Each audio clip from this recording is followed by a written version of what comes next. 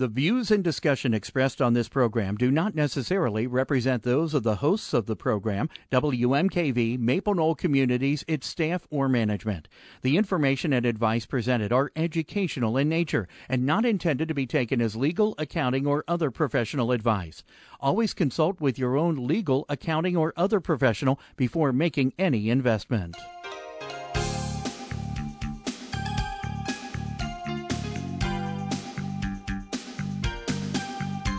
Welcome to Real Life Real Estate Investing, a show to help you gain financial freedom by investing in real estate. Brought to you by the Real Estate Investors Association of Cincinnati and the Ohio Real Estate Investors Association. You're listening to Real Life Real Estate Investing on 89.3 FM WMKV. And now your host, Vena Jones-Cox. Good afternoon. I am Vena Jones-Cox, and this is Real Life Real Estate Investing, your nation's public radio source for all news, advice, tips, and strategies, real estate. And today we're having a slightly off-schedule question and answer week. We missed our Q&A week in January because I was out of town and we had a guest host. This month has 5 Wednesdays in it, so it seemed like a good opportunity to catch up on some of these questions that we've been saving up here in my email box and to give you a chance to ask any question that you might have about real estate investing. If you're in the greater Cincinnati area, you can call us at 772-9658. If you're listening to us on the web, you can call us toll-free at 877-772-9658. You can also send an email by going to askvena@gmail.com. It's ASKVENA @gmail.com. And hit that send button, and hopefully we'll get it here before the end of the program. Asking earlier is always better. Make sure that when you are on Facebook next time that you friend Real Life Real Estate Investing. It's Real Life Real Estate Investing on Facebook or realliferealestateinvesting.com. If you just want to go straight there, you'll be joining 5,225 folks who like Real Life Real Estate Investing. You'll also get updates each week about what our upcoming program is all about, and other news and information about the world of real estate investing. Again, it's question and answer week here on Real Life Real Estate. Any questions you have at all, give us a call at 877-772-9658 or send an email to askvena@gmail.com. Going to clean up a couple of questions that we received earlier in the day, or even in some cases in previous weeks, where the email came in at 6:05 when we went off the air at 6 o'clock. The first one is from Christy in Dallas, Texas. She says, I was taught that when wholesaling a deal, I should offer, or I should sell it for after repaired value times 70% minus repairs. I'm looking at some of the local wholesalers in my area, and it looks like they're using a number of 73 to 75%. I understand they need to make a dollar also, but is this standard? I don't care what they make as long as I'm making money too. Is this still a deal for me, or are they overcharging? That is a very interesting question, Christy, because I could make an argument to you that they're charging what the market will bear, and therefore they cannot possibly be overcharging, whether or not it's a price that you want to pay. I could also make an argument that they might be taking advantage of people who don't understand values and repair costs the way you do. Setting prices to sell properties to investors is mostly science, but it's also a little bit of art, because if I lined up 100 renovators and said to them, here's a property, what's it going to cost to fix it? I would get at least 42 different answers. I would get a range of repair costs, And if I asked those same 100 renovators what they thought the property was worth fixed up, I would again get a range of what is the fixed up value. So from the wholesaler's perspective, what one tries to do is come up with one's best guess for what most buyers would think the property was worth and what an average buyer would pay to renovate the property. I've seen buyers who have repair costs that I think are just extraordinarily high. When I look at what it would cost me to fix a property versus what it costs them to fix a property, they might be paying 50% more to do the same renovation because their contractors charge them more. Maybe they don't have the same supply place as I do. I've also seen buyers who could repair that same property for 70% of what it would cost me. So all I can go by is what would it cost me? And then there's going to be people who say, no, it would cost more than that. And there will be people who say, no, it will cost less than that. So when you're looking at these prices at which these properties are being offered, how are you deciding that it's a 73 to 75% of after repaired value minus repair costs number versus a 70%? It could be strictly because from your point of view, your costs are maybe a little higher than theirs are and your evaluation of ARV is a little lower. Now, having said all of that and reiterating that with any particular wholesaler and any particular buyer, not every deal is going to work because the differences that they might have in how they evaluate the property. There are folks out there who wholesale properties who knowingly are selling them for more than 70 cents on the dollar less repair costs. They, in some cases, even claim that the number they're throwing out there is 70 cents on the dollar less repair costs, but they know perfectly well that that is not true.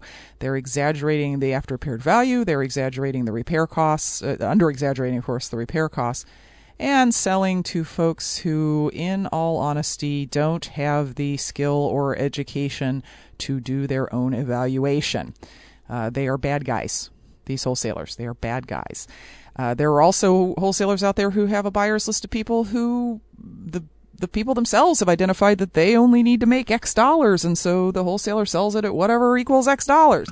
There's no, unfortunately, hard and fast rule where you're going to find all wholesalers doing exactly the same thing. And I guess if that were true, we'd all be going after the same deals and offering the same prices at them. So maybe that's not such a bad thing. But let me add one more thing, Christy, that's not going to be true in the Dallas market at the moment, but has been true in other markets at other times. That number, that formula that you quoted at the beginning, after repaired value times 0.7 minus repair costs, can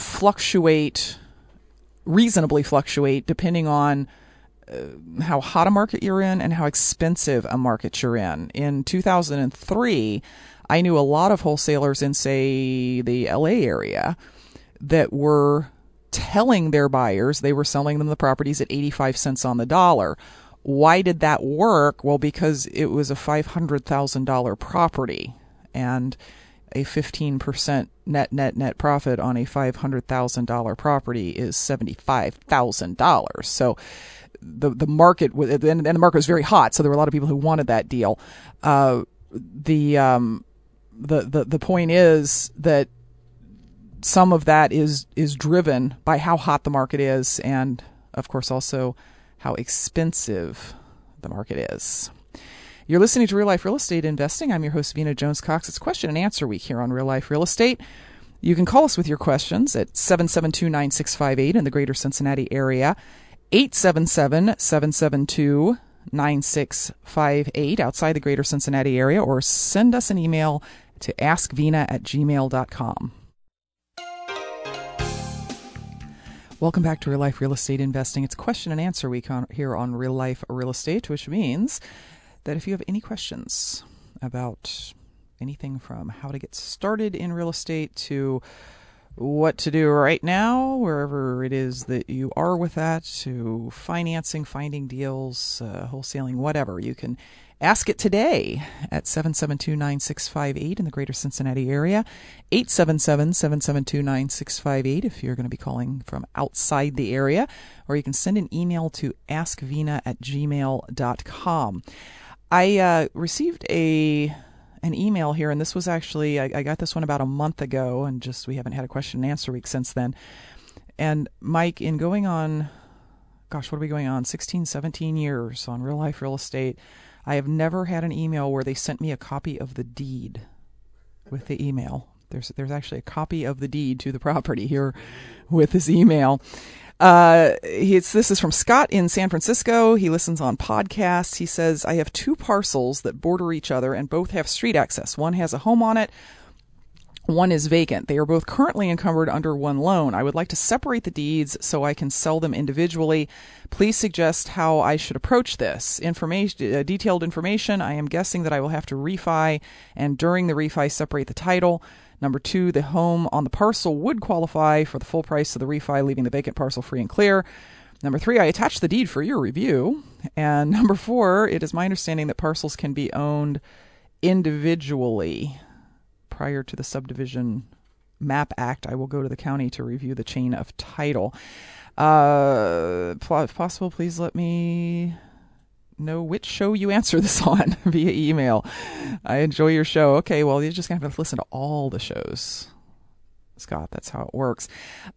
So the deed you sent me does appear, although it's a grant deed and it's a very brief summary, it does appear as if although the parcels are in the plat map separately, that they have been deeded together for a while. So the way that you're going to separate them is you're going to get a new survey, and the surveyor will outline what the folks at the county already know, which is that this is Block 7 and Block 8 of this subdivision. And because you have one grant deed, I think you are in fact going to have to create a second one once the parcels are split up. Yes, you are not going to be able to split them up as long as they have the existing loan on them, because the security for that loan includes the vacant lot. And you could ask the lender, but I don't think he's going to be real thrilled about cutting off part of his security. And if you did it without letting the lender know, the mortgage would still be on both parcels. So I think your idea of what you need to do here is exactly right. Have them surveyed, split them up. They would actually be redeeded at the time at which you got the refinance, which would be on just the one property. So you need to let the lender know, of course, that at the closing there will only be the one parcel. And I think that you will be golden at that point. So thank you very much for your email, Scott from San Francisco. We've got a caller on line 1, Joanne from Cincinnati. Joanne, welcome to Real Life Real Estate. Hi, Mina. Thanks for taking my call. I should preface this by saying I'm not a real estate investor, but I still enjoy listening to your show. You'd be amazed at how often I hear that. And then I think, how could you listen to my show and not end up being a real estate investor? Am I not being convincing enough? I mean, I think everyone in the world should be a real estate investor, but I understand that's not up everybody's alley. So here's my question. My boyfriend is partial heir to a chunk of farmland in Kentucky, and the grandmother who owned it has now passed away. And so the family is trying to decide how to find out what this farmland is potentially worth. Mm-hmm. Of course, they'd like to get the most money out of it, but they really don't know who to talk to get an estimate without being locked into selling it to that person or some other kind of obligation. Okay, here's what you're going to do, Joanne. I started to say go to the yellow pages, but of course that just dated me. Go to Google, and you're going to Google appraisers farmland, because there's actually appraisers who specialize in evaluating farmland. And what is the highest and best value of farmland? It depends on it. Right now, is it far enough out that it should really be farmed, or is it close enough in that it could be a subdivision? And they will actually look at it from several different angles. They'll say, based on what other farms are selling for, it's this. Based on what its highest and best use is, it's this. Based on what the income you could expect is, it would be this. I would think, a standard appraisal costs about $450. I would think this would cost under $1,000. I've never actually had farmland appraised, but I think that's the way you're going to get that third party evaluation. Because, what's it worth to a potential buyer? Well, he's going to tell you that, right? It could be different to another potential buyer. And then when you do decide to sell it, there would be agents also that specialized in farmland. And I was just handed a note from my assistant that said, be aware that farmland is very much up in value right now due to the increases in food prices. Well, it's not currently being farmed. It's 25 acres. It's got a house on it, and everything else is kind of fallow. Mm-hmm. Yeah. Okay. Well, it may turn out that the highest and best use is in fact farm it. And I remember reading this article, and I remember reading that there's now like hedge funds and things that are going out and investing in farmland and of course they're not farming it; they're renting it to people who want to farm it. Okay. So you guys may be in a good position at the moment because of the rising food prices equals rising farmland value. Okay. Since we're all in the same Cincinnati area, could I get a recommendation on an appraiser from you? A farmland appraiser? Yeah. First of all, I couldn't do that in any case because we're on public radio and we can't, offline. Right. If I email you.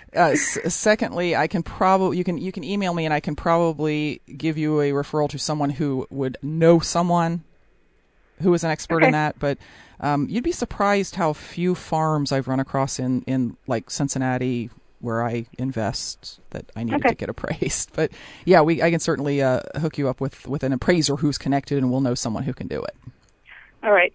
Thank you, Vena. And maybe when the economy turns around, I'll be a real estate investor. Oh, so you're going to wait until house prices go up? You see, maybe I don't have a head for business. All right, Joanne, thank you very much for your call. Appreciate it. You're listening to Real Life Real Estate Investing. It's question and answer week, which means whatever questions you have, including how do I get my farmland appraised, are good questions to ask today.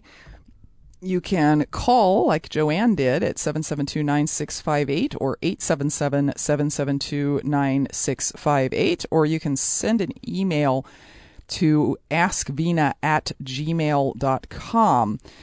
Have an email question here from Donna, who lives in South Carolina, and please do let us know from where you are writing. She says, I had a contract for deed with a buyer. The buyer couldn't pay, and she puts this in ironic quotes. The buyer couldn't pay.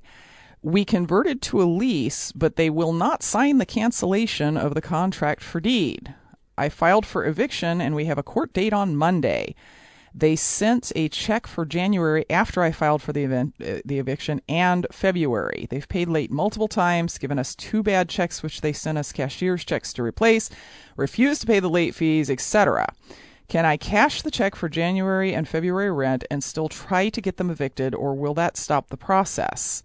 From everyone I talk to who's ever been to the magistrate court, they say it will be thrown out because of the contract for deed, even though I have a lease. Do I take the check, cancel court, and file to stop the contract for deed? Do I go to that hearing and reinforce to myself that I should never be this gullible, nice/stupid to another tenant again? Well, Donna, first of all, let me say, we're not in the business of giving legal advice here on Real Life Real Estate Investing, and I certainly would take what I'm about to tell you and run it past an attorney in South Carolina who is familiar with tenant-landlord law and with land contracts. Having said that, do not go to eviction court on Monday, in my opinion. The fact that you got these folks to sign a lease does not make the the contract for deed that they already have go away. You now have two conflicting contracts on the same property, and the one that's going to cause you trouble in eviction court is, of course, the contract for deed. With a contract for deed, those folks have an equitable interest in the property, and they can't be evicted like tenants, even though they also have a lease on the property as well. If you go into eviction court and try and evict them, and if they show up and say, we have a land contract, either at that point or later on, your eviction case is going to get thrown out of court, and you are not going to look good because you tried to do something that you really couldn't do. My recommendation from a business standpoint would be, yes, cash the January and February checks because you can't go to eviction court on Monday anyway, or at least I wouldn't. Before you do that, call the bank and make sure that they're good so that you don't end up with bounce check fees because they've given you bounce checks before. As an aside, when someone bounces checks to you, don't accept checks anymore. Only accept money orders, cash, or certified funds. And then do what you can do to get them to sign what you're referring to as a cancellation of contract for deed. That's typically going to be something along the lines of a quitclaim deed. In South Carolina, they may actually call it a cancellation of contract for deed. I'd be curious as to why they don't want to sign it since they did sign the lease. And you might use the fact that you're not going to eviction court on Monday as a negotiation tool to get them to sign that. Because, you can say, look, I'm going to give you a break this time. We'll see if you can get back on track. But if you want me to accept these and not go to eviction court, you need to sign this quitclaim deed or cancellation for contract for deed. But it's not going to work to go to eviction court, in my non-legal opinion. So, the fact that you have a lease on top of that contract for deed doesn't make the contract for deed go away. You need to make that go away. Appreciate your question, Donna. If you have a question for us here on Real Life Real Estate Investing, you can give us a call at 772-9658 or at 877-772-9658, or you can send us an email by going to askvina@gmail.com. Welcome back to Real Life Real Estate Investing. I'm your host, Vina Jones-Cox. It's question and answer week on Real Life Real Estate, which means anything you want to know that I can tell you, you can call us or email us, and we'll get your questions answered today at 772-9658 if you're here in Cincinnati. If you are listening to us online at wmkvfm.org, you can call at 877-772-9658. Of course, that is a toll-free call. You can also send an email to askvina@gmail.com. While you're sitting around thinking of a question, you can go to askvina.com and sign up for our free weekly e-letter. Every week we send out notification about the upcoming program and an article that I at least hope is of interest to real life real estate investors. This week's article was about why you need both a cash strategy and an income strategy if you want to succeed in real estate in the long term. So you too can receive our weekly e-letter by going to askvina.com, clicking the box that says try the weekly e-letter, and filling in your information. Question here from Alyssa in Cincinnati. She says, I am in second position behind a bank on a property owned by an investor. He owes the traditional bank $35,000. He also owes me $35,000. The property is worth approximately $50,000. Of course, I would not be writing to tell you this if it were not for the fact that he is behind in his payments to me and has recently informed me that he cannot catch up. What are my options? Should I foreclose? And if so, will I receive my $35,000 before the other lender receives their $35,000? And unfortunately, Alyssa, the answer is no. The reason that your mortgage is called a second mortgage is because it is in second position, meaning that in the case of a foreclosure, before you see a dime, first any back taxes will be paid. So you might want to check and see how much the back taxes are. I can promise you if you're not getting paid, the tax people probably aren't either, unless that's being escrowed as part of the first mortgage. And then the first mortgagee will get paid, and then whatever is left, you'll get. Now, here in Ohio, there is a minimum bid set by law at foreclosure sales, and it's 66% of the appraised value of the property. If you think the sheriff is only going to appraise the property for $50,000, that means that the minimum bid will be somewhere just above $30,000. So let's outline what's going to happen if you foreclose. You're going to pay for the foreclosure. If you find the right attorney and he does it at a reasonable cost, that will cost you around $3,000.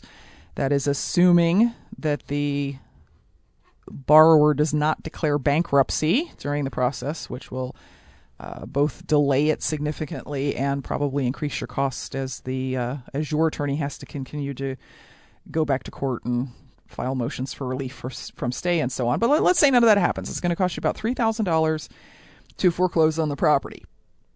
Then the property will go to auction. You don't just get to have it because you foreclosed on it. And the auction will attract some bidders, and the bidders are likely to end up bidding on this property as you describe it, no more than about $35,000. So a winning bidder at $35,000 would net you nothing and would basically pay off the first mortgagee. You, however, are allowed to bid at the sale as the second mortgagee.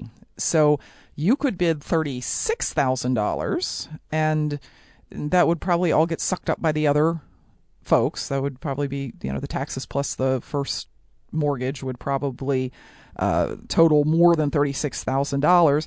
And then you would have to come up with that $36,000 by the end of the month to actually acquire the property. That would leave you with $39,000. That's your $36,000 bid, plus the $3,000 it cost you to foreclose, plus the $35,000 that you already have in it. So you basically you would end up in this deal even more upside down than you are right now.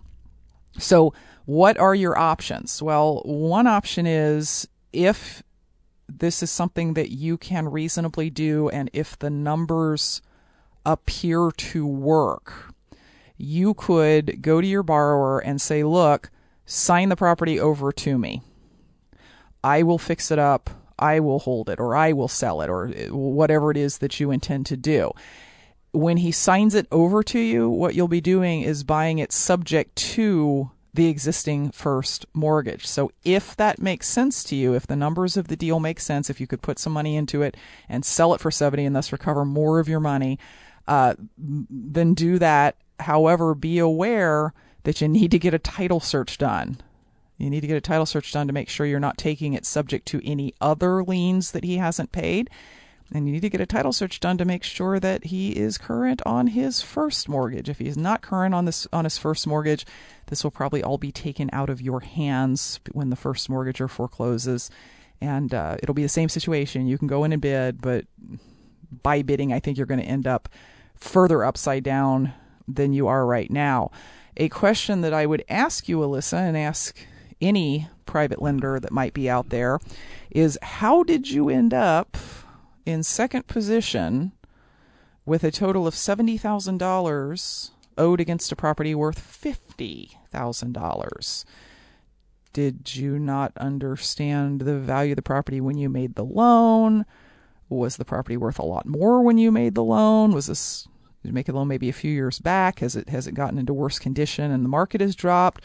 Or did you make a mistake that a lot of private lenders make, which is hand this guy a bunch of cash under the understanding that he was going to use that cash to fix up the property. A lot of private lenders do that. It is a huge mistake.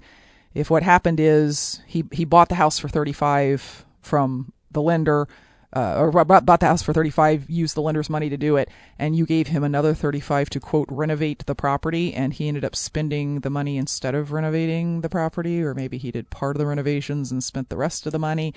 That's unfortunately a story we hear a lot, and anyone who is contemplating making a loan on an investment property needs to seriously consider taking any part of that is for repairs and putting it in escrow until those repairs are done, not handing it over to the borrower, because then you have no control over your money and stuff like this happens. Thank you very much for your email, Alyssa. We, I think, need to take a quick break, and during that time, you can ask your question here on Real Life Real Estate Investing. The numbers are 772-9658 in the greater Cincinnati area, 877-772-9658 if you're listening to us outside of greater Cincinnati area, or send us an email at askvena, ASKVENA, @gmail.com. Welcome back to Real Life Real Estate Investing. I'm your host, Vena Jones-Cox. Today's question and answer week, and I'm anxiously awaiting your questions because I have one more that I can read here, and then we're just going to sit in silence for the final 10 minutes of the program, unless Mike has some pressing real estate question that he has to ask. He's thinking real hard, but I don't think he's coming up with anything. 772-9658 is the number if you're here in the greater Cincinnati area. 877-772-9658 is the number if you're listening to us online, or you can send an email to askvena@gmail.com. I have a question here from Mike, who did not say where he was from. But it's another one of those unfortunate stories that we hear sometimes. He says, Vena, I don't mean to complain. I just need some help here. In my first 2 deals, a supposed mentor put me into 2 bad rehab projects, and I assume by bad you mean it was like too much money for the deals. He says, to salvage the deals under fire, I learned the rehab process up close and personal. I think that's a way of saying that he did it himself as time went by and more money went into the deal. He says, what is my best way of recovering from this? This took all of my savings.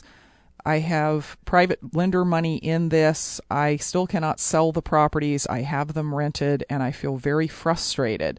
What would be the best next step? I don't want to get out of real estate, but I feel really, really burned and appreciate any advice you care to offer. That's a tough situation there, and unfortunately, again, I hear I had this person who said he was going to mentor me, and what he did instead was he sold me bad deals and told me they were good deals, and I trusted him, and so on. And you can probably go back into the archives on iTunes and hear my lecture about being careful in choosing mentors repeatedly.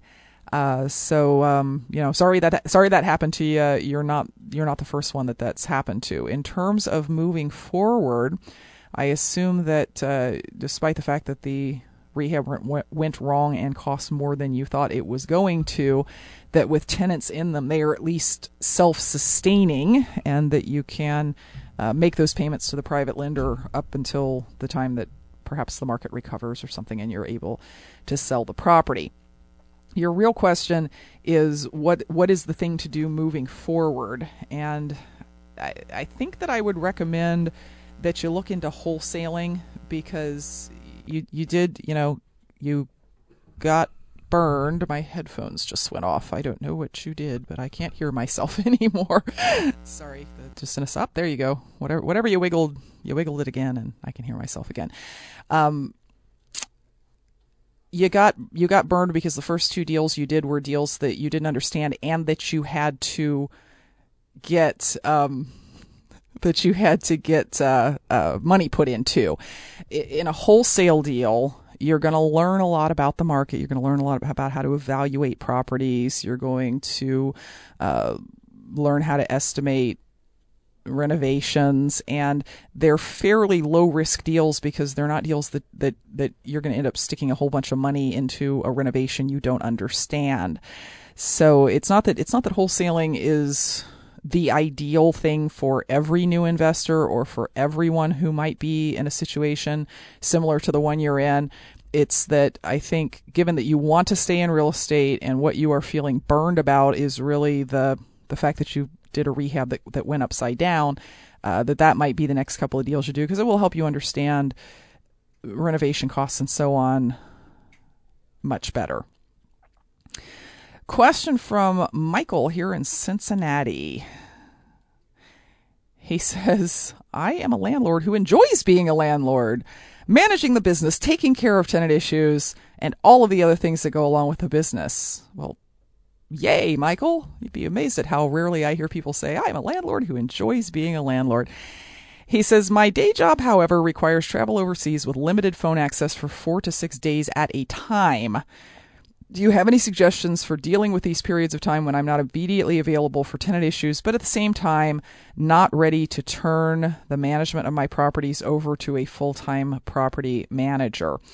That is a great question, Michael, because your other options here are a little bit limited by what the law says about who can manage properties. I understand you don't want a full-time property manager, but you really can't have somebody managing your properties who's not a licensed real estate agent unless you are paying them a salary. If they are a salaried employee of the owner, they can quote manage properties for you. Now the question is, what is manage properties? Because it sounds to me like what you really need is someone to answer the phone, not to make decisions about leasing, not to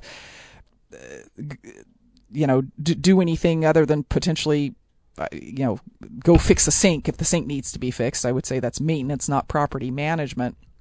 So I think it's possible that you need two things here. One is a maintenance person who can be on call, and I assume you already have a maintenance person, and the tenant should probably have that person's phone number.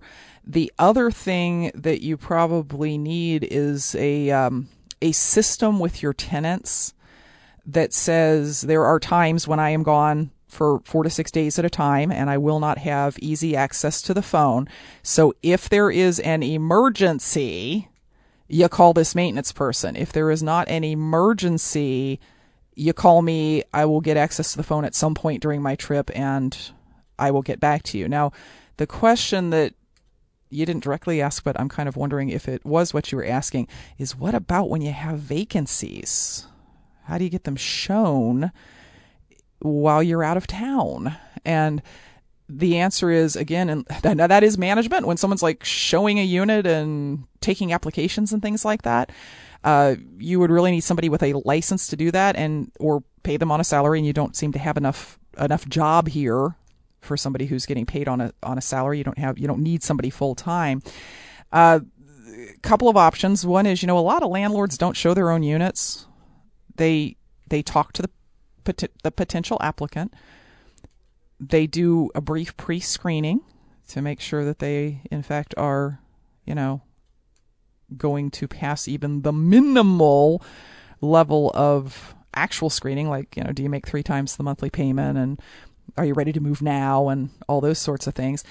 And then they give those applicants a lockbox for the property. Now, that obviously applies more to single-family homes than it would to an apartment building. If you have apartment buildings, you don't want people wandering in and out of the halls who are strangers because you've got other people living there. But the folks I know who do that say that it works very well. Now, your concerns are going to be, what if I give the lockbox number to somebody and they steal the plumbing? If they're going to steal the plumbing, I'd rather have them have the lockbox number so that they don't kick my door down to steal the plumbing. You're thinking they'll steal the appliances. Well, if they bring a dolly with them, they might steal the appliances. That's an awful lot of work to steal appliances, and the folks I know so far are reporting that has never happened to them. You're thinking, oh, they're going to move in without my permission. They're just going to, set up shop in there.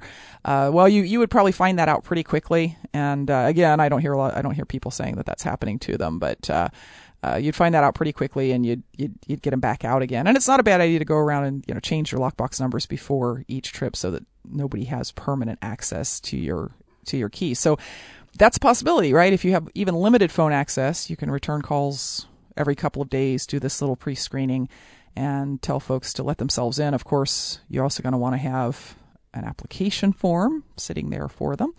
And when you get back after 4 or 5 days, you can grab that application and run it, or you can have your maintenance man go over and grab it if you know that it's there. So that's since you enjoy it, you're not ready for property manager, you don't have a salaried job. I would try getting creative, thinking a little bit outside the box like that. Let's see, cannot answer that one because it is asking for a specific recommendation. Here's an interesting question. This is from Anthony in Donora, Pennsylvania. And Anthony says, why are real estate agents required to be licensed and real estate investors aren't?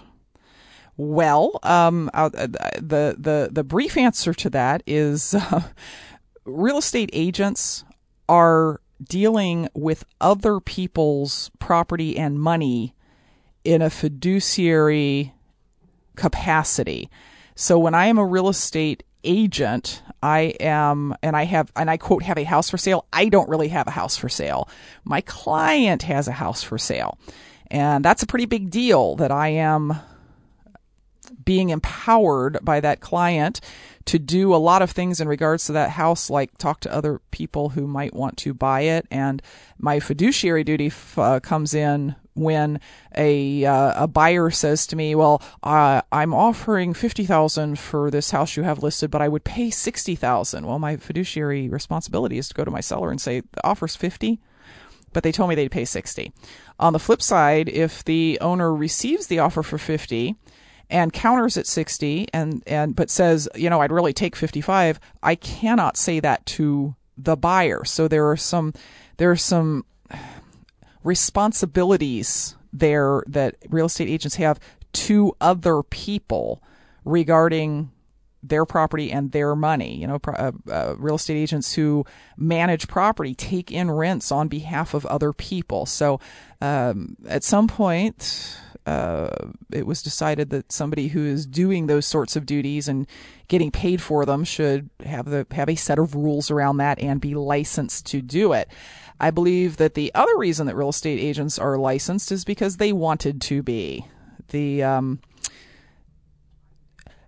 The control over the real estate business and who can and can't do it that is exercised by the various licensing boards allows, it's sort of like having a union, right? I mean, we can limit the number of people who come in by making them become licensed, and in the process of making them become licensed, make them take classes and jump through lots of other hoops, and then we can control them very carefully. Now that sort of begs the question of why are real estate investors not licensed? Well, real estate investors aren't typically dealing with other people's properties. We have our own properties. We are principals in these transactions. And even when we're not principals by virtue of owning the property, we are principals by virtue of some fairly strong contracts we have on the property. So, for instance, if you're buying a property on land contract and you're turning around and leasing it, the argument can be made, well, you're not really the owner, your name's not on the title. But but you have that equitable interest via the land contract, and it's your own money that you're dealing with, and your own property that you're dealing with, and your own contracts that you're dealing with. Also, real estate investors don't want to be licensed. First of all, I'm not even sure what that would look like, because, real estate investor covers a wide variety of strategies and things that people are doing. And the second thing is, I think you'll find that in general, real estate investors are pretty anti-regulation. And it's not about whether or not their behavior is regulated. It's just about that we should be in a free and open market, and contracts should govern what we do, not what some outside source that does not understand our business might say. There's every once in a while the topic comes up of how do we, being the real estate industry, control the bad guys out there, like the folks we were talking about earlier in the show. And someone says, well, I suppose we could create some kind of license, and then there's a general uproar, and no way, that's insane. If we let the government create a license, they will mess up the business in ways in which it should not be messed up, and will negatively affect everybody in the housing market, not just the real estate investors. So thank you very much for your question, Anthony, and for all the questions today on real life real estate investing. We'll be back next week with more information to put you on the path to financial independence through real estate investing. Until then, happy investing.